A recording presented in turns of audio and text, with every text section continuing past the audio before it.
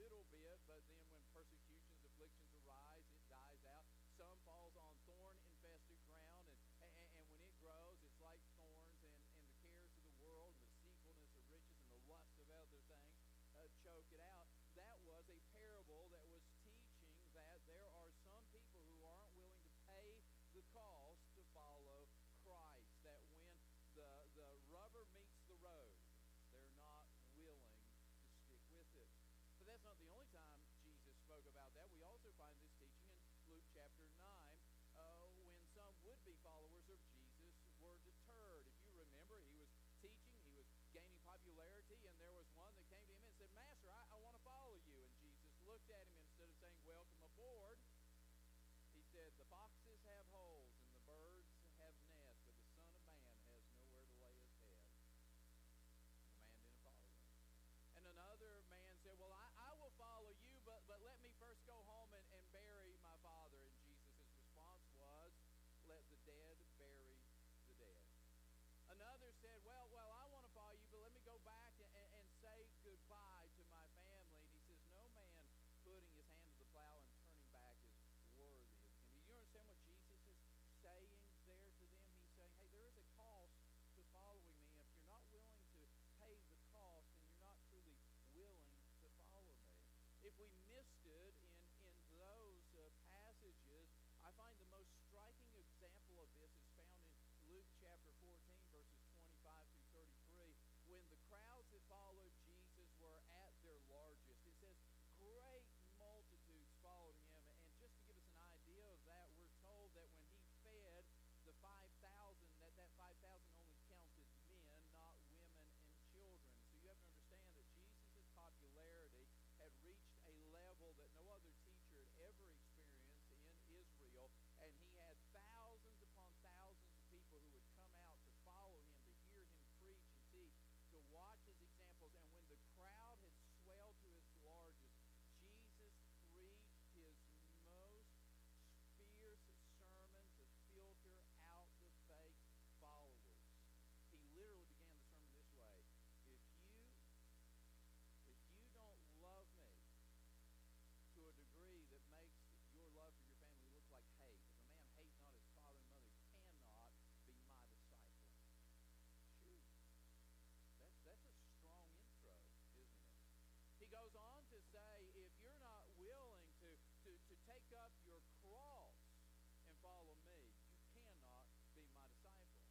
And he says, hey, no man sets out to build something without first sitting down and calculating the cost. And he's saying, I want you to calculate the cost before you make a flippant decision to say that you're going to follow me, because it will cost you something.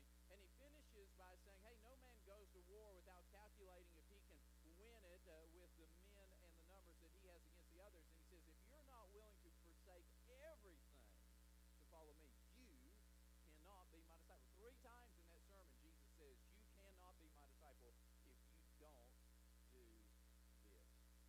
And what Jesus is telling us there is that following him could cost you your family.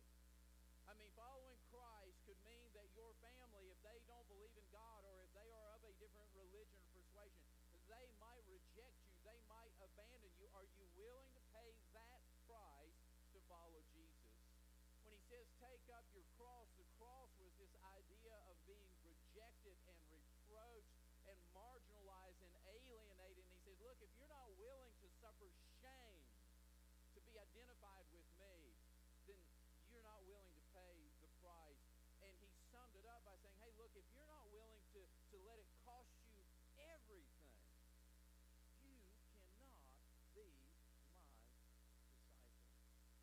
Jesus wasn't messing around, because he knew that it would cost you and I something to follow him. That's what all of those passages are about. The message from Jesus was clear. It will cost you something to draw near, so he wants you to count the cost. It seems that many people say they want to follow Jesus, and that they want to draw near to God. It seems like there have been crusades where thousands of people have come forward before and made a commitment or said a prayer, but they can't be found anywhere after that or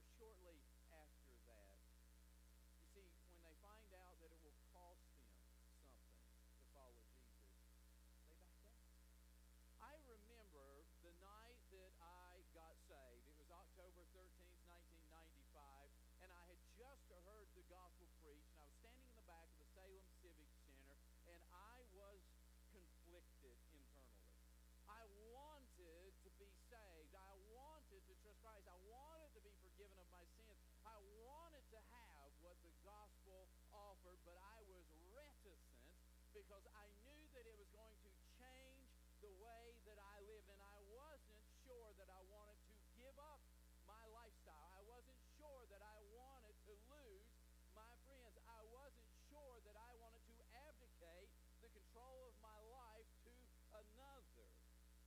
But thank God that night I gave in to God and I said, whatever it costs me, I will follow you. And by the way, folks, it did cost me, my friends. It did cost me some lifestyle changes. But I'm telling you, the benefits far outweigh the cost. You see,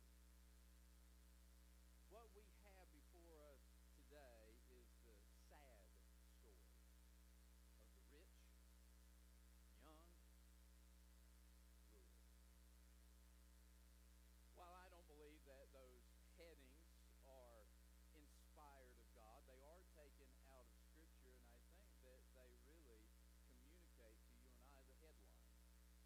You see, because he has everything that we dream about in life, doesn't he? Let's start with youth. He has youth. Man, I wasted mine. How about you? The older I get, the more valuable youth becomes to me. The more often I think, man, I wish I could go back. I was coming out of the gym the other day, and I have to tell you this because that made me feel good in some ways, and it made me feel bad when I thought about it. But the guy had been working out beside me. I was doing clean and presses, and I was doing deadlifts, and I was doing pretty good. And so we happened to be leaving the gym at the same time, and we're walking out. He says, hey, man, how old are you? I said, 47. Why? He's like, just goals, man. If I can do what you're doing at that age. I said, how old are you? He said, 33.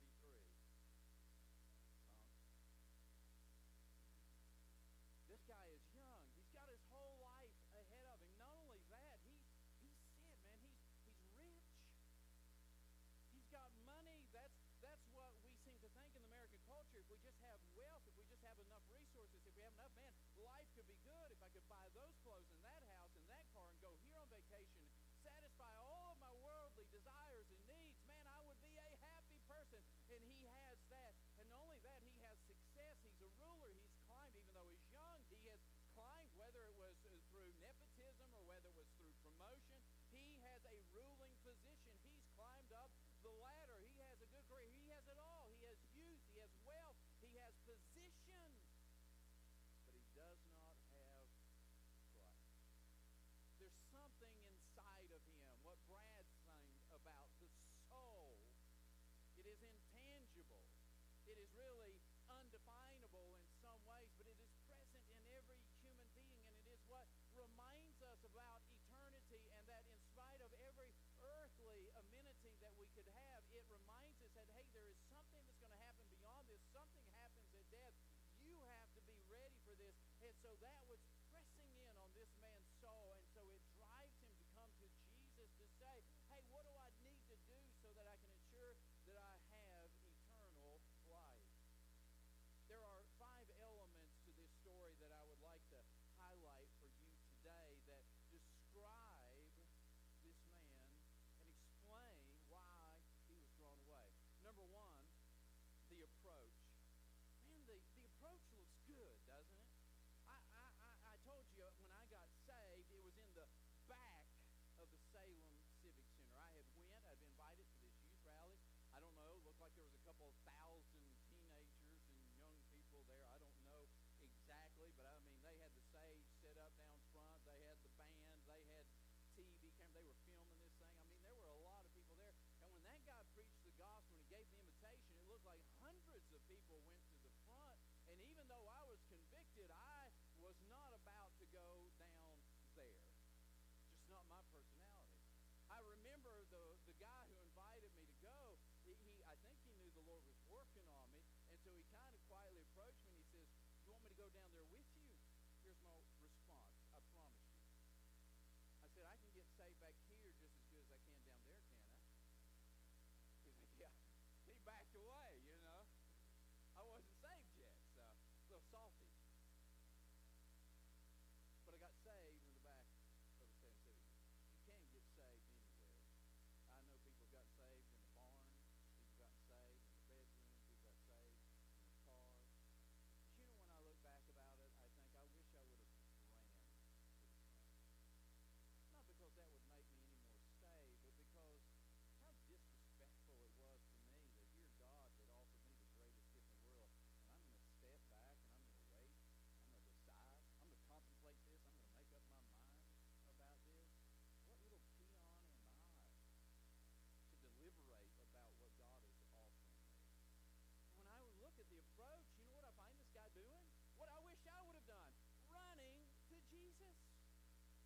say he walked. It doesn't say he casually strolled up. He didn't just drop in. It says that he ran to Jesus. Not only did he run to Jesus, but when he got to Jesus, he dropped down on his knees. It says that he kneeled to Jesus. Man, I'm telling you what, if you were an evangelist in this scene, you'd have already had that counted as a salvation and put it in your newsletter to go out for the next week. I mean, you done got you one. I mean, he got saved all the way. Look at how he came. He came with tears. He cried. He was emotional. I mean, I believe he really got born again. If you're just looking at the approach, it looks good. He runs to Jesus. He kneels to Jesus. He asks Jesus, what must I do to inherit eternal life? What I see in the approach of this man is what I see in the appearance of many people, it seems, today. It looks good. They have this desire to get saved. They maybe even go forward in a church service or a crusade. They say a prayer. Maybe there's even some tears in their eyes. But let me tell you something. Jesus said wisdom is justified of all of her children. It is not just the emotion that you have in that moment. It is the difference that it makes in your life when you get up and leave that place. And so this approach we find comes in and it looks good. This guy wants to draw near to Jesus. This is a real one. He's genuinely seeking. But notice the next element, and that is the analysis. Jesus responds to him. And he doesn't say, well, bow your head and say this prayer. He doesn't say, well, if you really mean it, take my hand. Well, if you're really sincere, stand up in front of this crowd and profess that you are trusting me. No, he does something what I really think is, well, I would call it something like a psychoanalysis. Like, Jesus is the master at exposing what is in people's hearts. Have you noticed that with his interaction with the Pharisees, with the Sadducees? Like, he has this way of asking a question that exposes what they're really thinking and feeling. And that's what he does here. He says, Jesus said to him, why do you call me good? There's none good but God. See, this guy ran up. Good master. Good master. What must I do to inherit eternal life? And Jesus' first response is, why are you calling me that? Now, Jesus isn't rebuking him. What Jesus isn't saying is, you called me something that you shouldn't call me. You only call God good. What Jesus is actually saying is, if you're calling me good, you're calling me God. Is that what you meant to call me? You see, because Jesus is not just the mediator. Jesus is not just the stepping stone to get to God. Jesus is not just the ambassador or the envoy. Jesus is God in the flesh, and that's how he was able to reconcile us to his Father. That's how he was able to atone for our sins. We first must recognize who Jesus is. He's not just the Savior. He's not just the cosmic lifeguard who jumped into the pool of sin to rescue us. He is the Lord from heaven who came to this earth and gave his life as a sacrifice. And so Jesus subtly says, why do you call me good?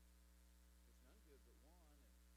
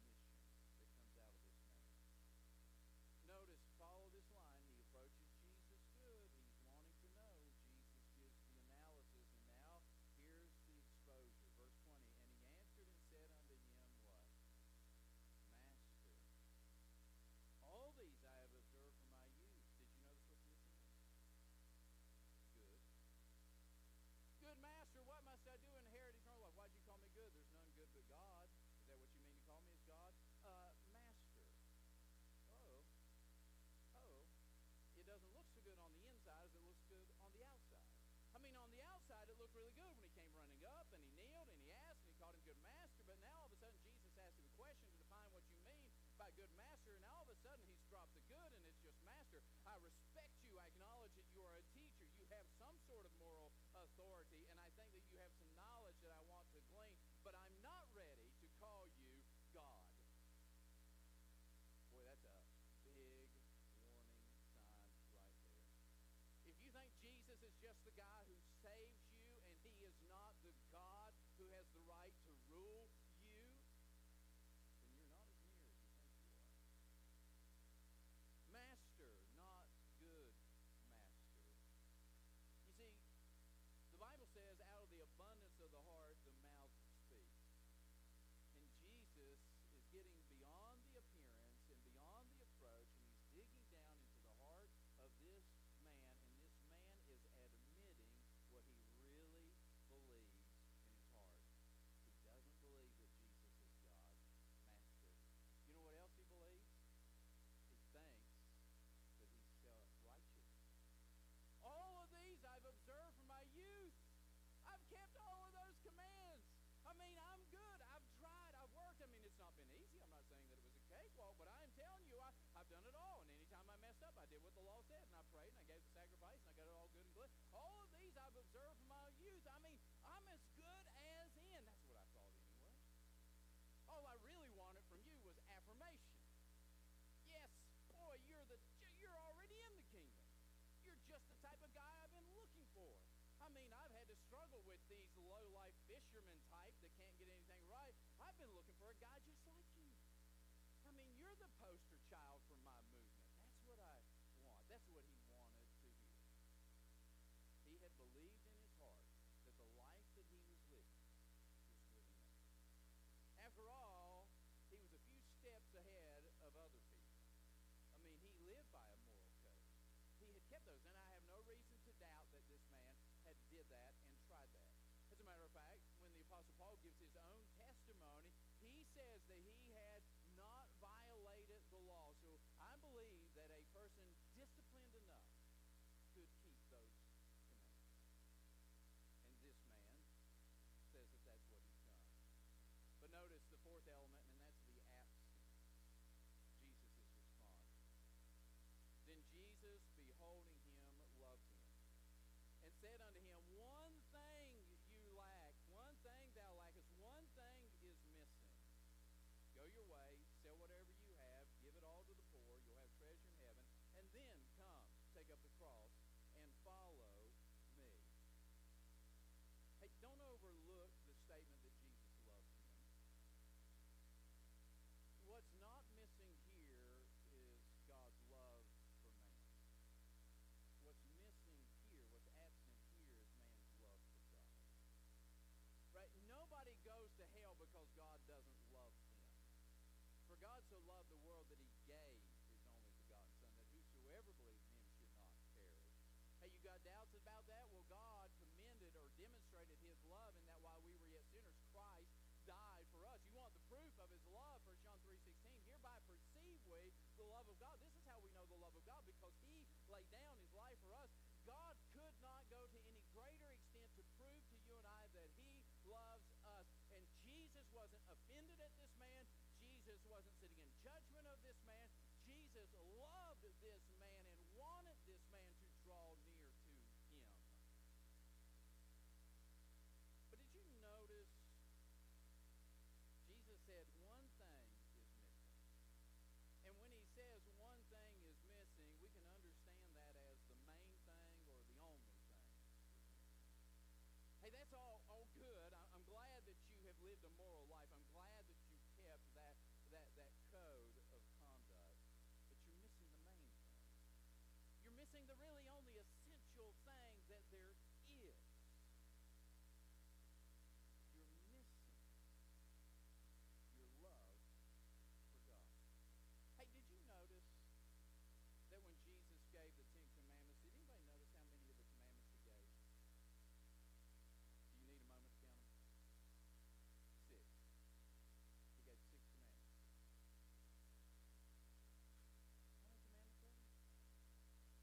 there? 10.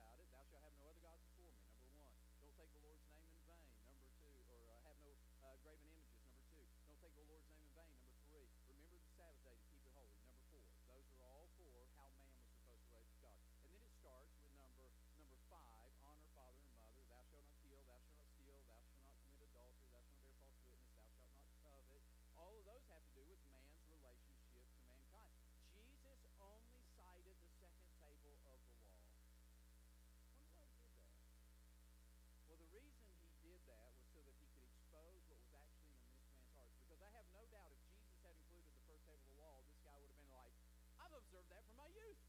I've done that. I believe in Jehovah Elohim. There's only one God. I've never worshipped an idol. I've never taken his name in vain, and I am a faithful Sabbath observer. And he would have deceived himself into that. And so Jesus kept that half of the law out so that he could expose that this man was guilty of not putting God in place once for all. Instead, he frames it this way. Oh, there's one thing that's missing. It's not the first four commandments. It's the fact that you have another God. Your God is your money, your possessions, your wealth, your position. And so if you want to truly follow God, if you want to draw near, here's the only thing you have to do. Go sell all of that stuff and give it completely away. By the way, you will have treasure in heaven. And then come, take up the cross, and follow me. What was absent was this man's love for God. He had a divided loyalty in his heart. He really liked God and he wanted to go to heaven when he died, but he really liked his money and his stuff. And when Jesus drew the dissecting line in between those two and he says, you've got to get rid of all of this if you're going to take up this, he was exposing what was in this man's heart. Why would Jesus do that? You mean you can't have any money to follow Jesus? No. That was this man's idol. And Jesus was saying, you've got to get rid of your idol. You've got to empty your hands of what you're holding on to if you're going to embrace this cross. It's not money for everybody. It's not possessions for everybody. For some people, it is simply the pleasure of sin. For others, it is the acceptance of their sinful friends. For others, it is the relationship that they are in. It can be any number of things, but there is a cost to following Christ. We find this man's appraisal as the fifth and final element in verse 22. And he was sad at that saying and went away grieved, for he had great possessions. You know what he said? It's not worth it. It's not worth it. The price is too high. He came running in. He kneeled to Jesus. He called him good master. He inquired, what do I need to do to inherit eternal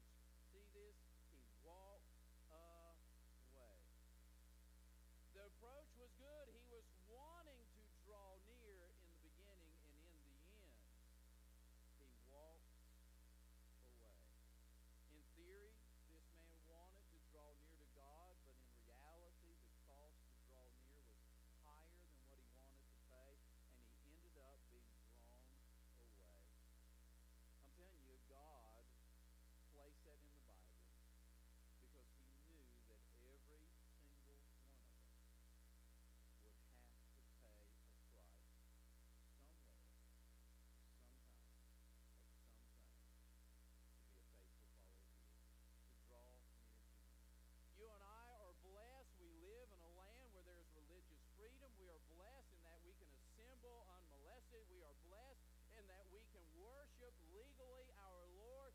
There is no legal persecution for you and I today, but in places of the world where there are other governments that are in control, there are people who gather to worship Christ at their life's risk. And it's in the headlines today, and it's been in the headlines before, that in certain countries in North Africa and in the Middle East, if you profess to be a Christian and you worship the Christian God, then you will be executed. And I'm telling you, those people have calculated the cost, and they said, he's worth it. He's worth it. I'd rather have Jesus than this life on earth. But it seems like in America we have been so spoiled and so pampered as Christians that any inconvenience, any cost, any reproach, any shame, any unpopularity that comes with identifying with Christ, we are unwilling to pay it. Oh, friends, I'm not a